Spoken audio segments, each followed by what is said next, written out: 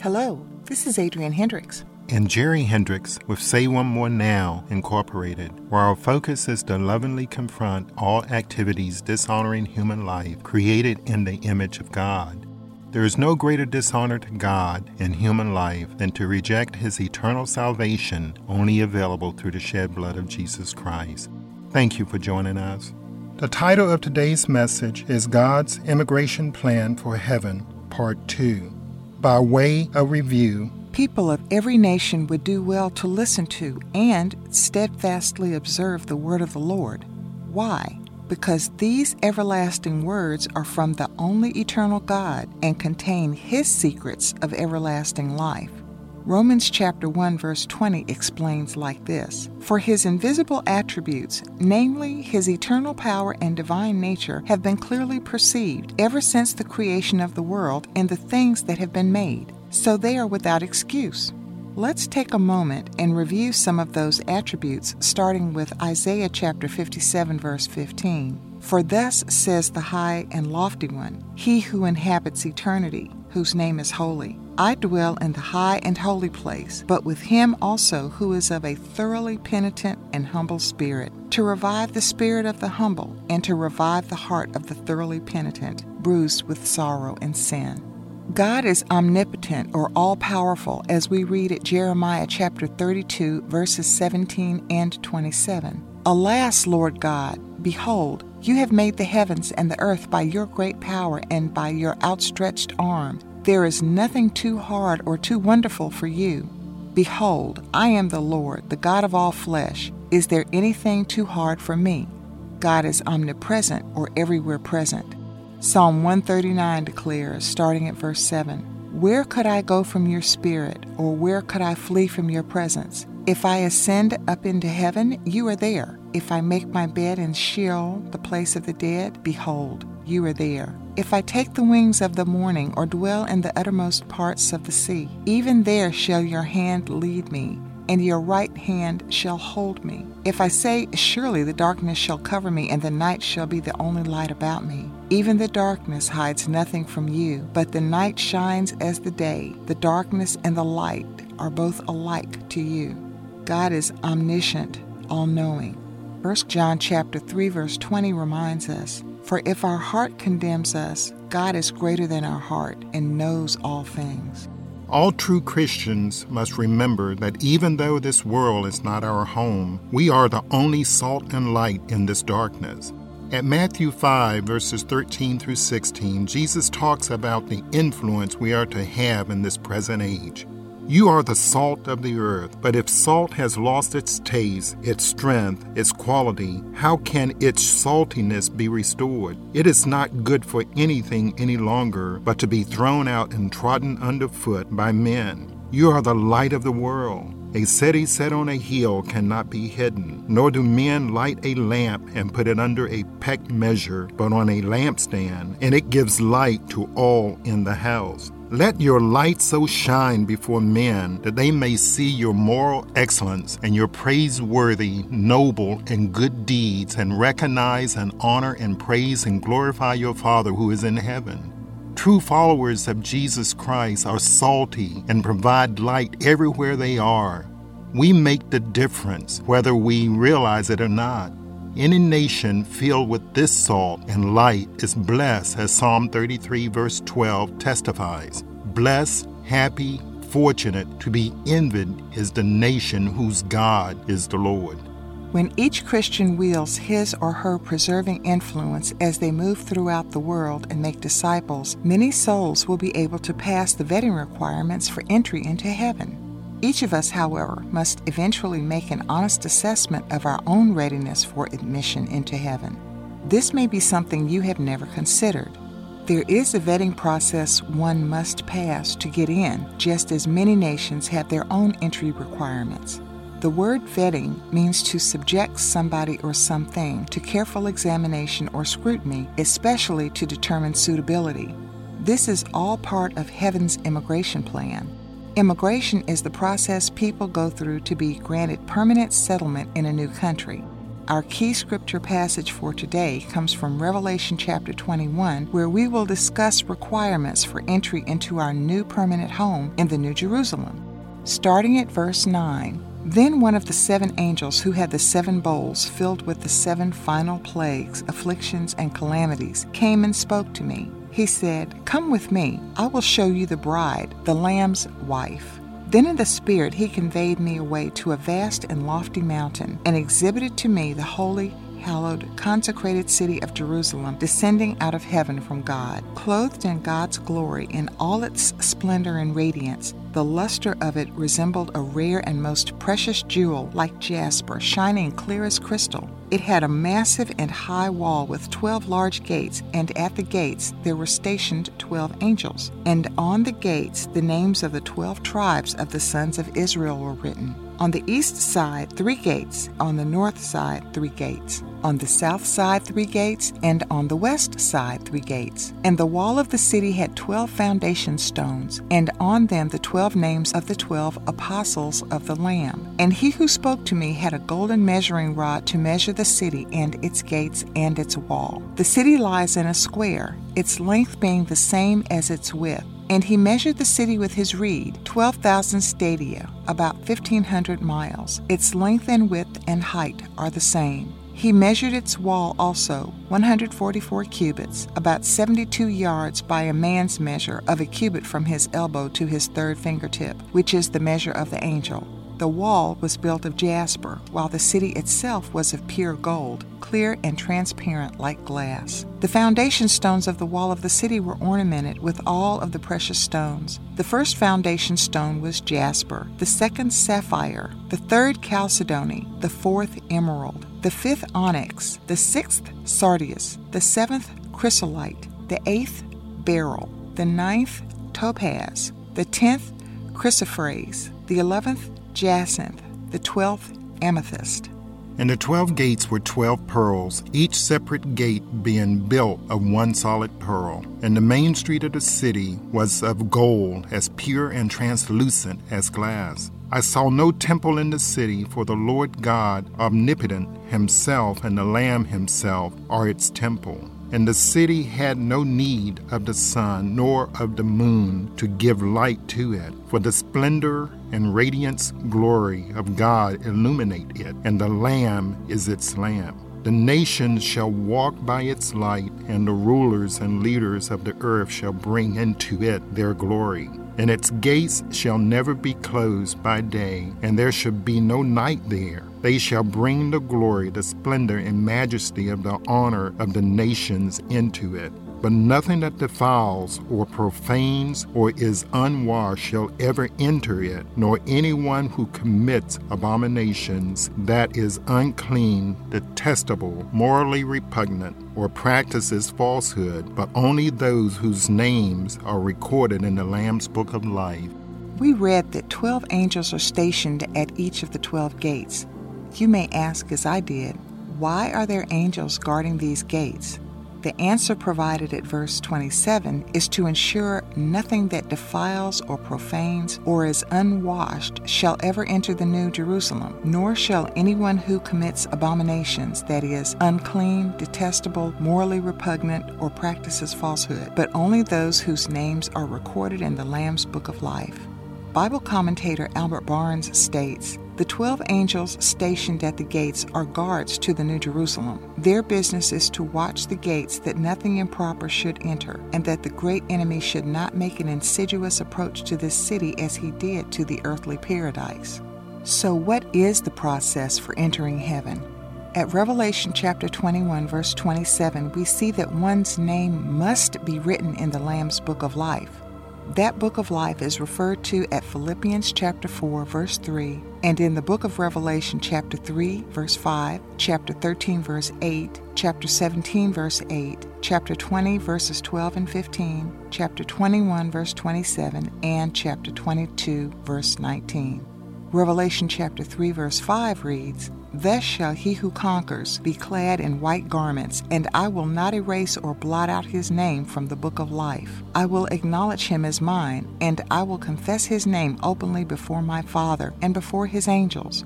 According to Albert Barnes, another commentator, the Book of Life contains the names of souls who will live with the Lord forever. The names of His people are represented as enrolled in a book which the Lord Himself keeps, a register of those who will receive everlasting life. Is your name written in that book? Revelation chapter 20, verse 15 explains the importance of having one's name in that book. And if anyone's name was not found recorded in the book of life, he was hurled into the lake of fire. The lake of fire is a place of punishment, of perpetual torment, not of annihilation or mindless non-existence, but rather the unspeakable agony of the acute sensory awareness that one is separated from the refreshing of eternal life with no remedy or relief. Revelation 20:10 tells us that those who cause many to be cast into the lake of fire join them there. Then the devil, who had led them astray, deceiving and seducing them, was hurled into the fiery lake of burning brimstone, where the beast and false prophet were, and they would be tormented day and night forever and ever through the ages of the ages. Burning brimstone is a well-known simple mineral substance, crystalline, easily melted, quite flammable, and when burning emits a peculiar suffocating odor which can literally take one's breath away. Ingesting this stifling stench will be the standard fare for those who reject God's salvation through the Lord Jesus. Each of us makes the choice in our daily lives where we will spend eternity. We either accept Jesus and His everlasting blood sacrifice for our eternal salvation to spend eternity with Him, or we reject Him and spend eternity away from Him. These are the only two choices. Jesus issued this warning at Luke 13. Someone asked Him, "Lord, will only a few be saved, rescued, delivered from the penalties of the last judgment, and made partakers of the salvation of Christ?" And He said to them, "Strive to enter the narrow door, force yourself through it, for many, I tell you, will try to enter and will not be able." When once the master of the house gets up and closes the door, and you begin to stand outside and to knock at the door again and again, saying, "Lord, open to us," He will answer you, "I do not know where or what household, certainly not mine, you come from." Then you will begin to say, "We ate and drank in your presence, and you taught in our streets." But He will say, "I tell you, I do not know where or what household, certainly not mine, you come from. Depart from me, all you wrongdoers." There will be weeping and grinding of teeth when you see Abraham and Isaac and Jacob and all the prophets in the kingdom of God, but you yourselves being cast forth, banished, driven away. And people will come from east and west and from north and south and sit down and feast at the table in the kingdom of God. The questions that are critical for each of us who have accepted Jesus as Lord and Savior are, has there been a change in your heart, a change in your life, where Jesus is truly Lord of your life? Has there been a true repentance for past sins and a complete turning away from those sins? Jesus says at Matthew chapter 3, verse 8, that our changed lives are to bring forth fruit that is consistent with repentance. Let your lives prove your change of heart. And again at Luke chapter 3, verse 8, bear fruits that are deserving and consistent with your repentance, that is, conduct worthy of a heart changed, a heart abhorring sin. What are those things that will keep us out of heaven? Our first list is from 1 Corinthians chapter 6, verses 9 and 10. Know ye not that the unrighteous shall not inherit the kingdom of God? Be not deceived. Neither fornicators, nor idolaters, nor adulterers, nor effeminate, nor abusers of themselves with mankind, nor thieves, nor covetous, nor drunkards, nor revelers, nor extortioners shall inherit the kingdom of God. As we examine God's vetting for entering heaven, we see at verses 9 and 10, those guilty of the following actions without true repentance will not qualify for entry. Does this include you?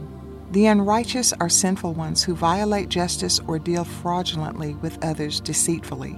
Fornicators are male or female prostitutes who have sexual intercourse with those to whom they are not married. Idolaters worship false gods instead of the true God. They participate in sacrificial feasts and eat the remains of victims offered to that which is not God, or those who covet by pursuing the idols of their own hearts. Adulterers are married people who engage in sexual intercourse with someone not their spouses or someone faithless toward God. The effeminate refers to a male who imitates a female in behavior, appearance, speech, or actions that are traditionally associated with females, a male prostitute, or a boy kept as a prostitute. Abusers of themselves with mankind are homosexuals who lie with males as with females, sodomites.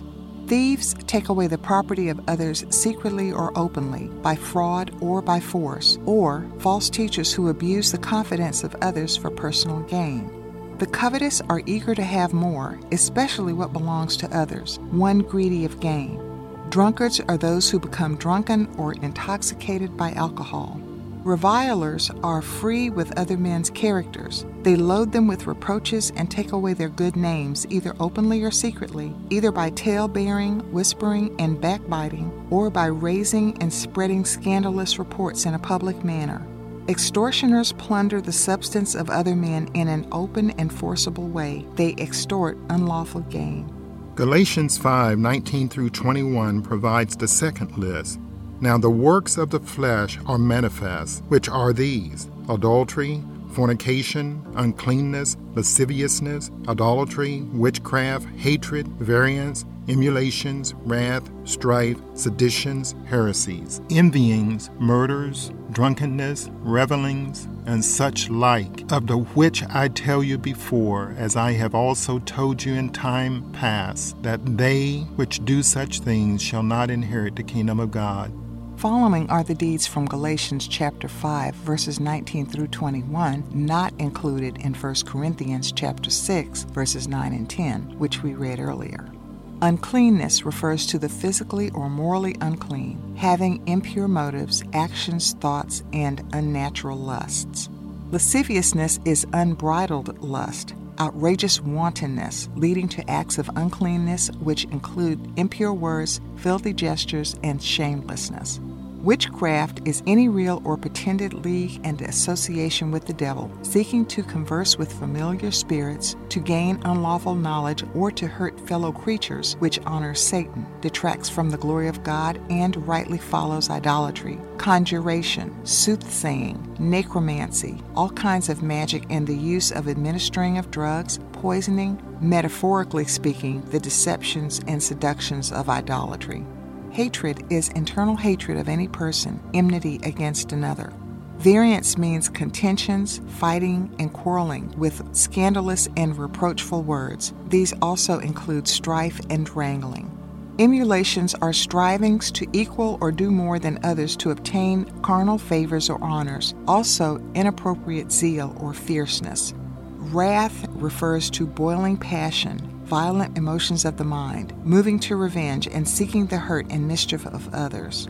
Strife is partisanship, fractiousness, self-seeking pursuit of importance by unfair means. Seditions refer to dissension and division. Heresy means choosing to follow one's own tenets instead of what is properly set forth, to capture or take the beliefs of another. Envy is the uneasy, distressing torture of the mind from grieving at the good of others, that any should be in an equal or in a better condition than themselves. Murder is the deliberate destroying of human life, slaughter.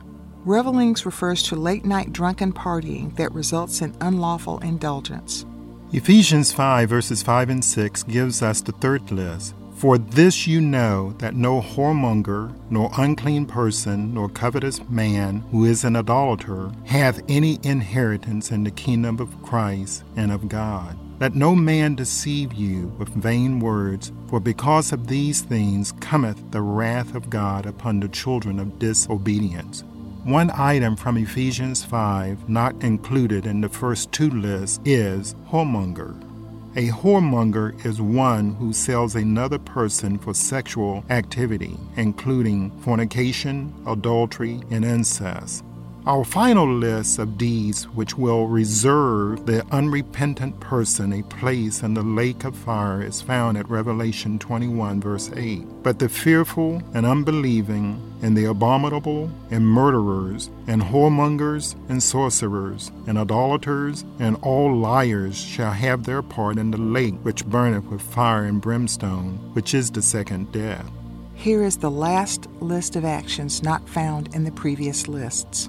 The fearful are those who, through fear of men, either make no profession of Christ and His gospel, or, having made it, drop it, lest they should be exposed to tribulation and persecution. These are they that are afraid of the beast and live in servile bondage to him. Unbelievers are those who may profess His name and could be called by it, yet do not truly believe in Him nor embrace His gospel and the truths of it, but believe a lie. These are condemned already, on whom the wrath of God abides, and they will be damned at last, though it may have a regard to such also who refuse to believe in the second coming of Christ to judgment, and who scoff and mock at it.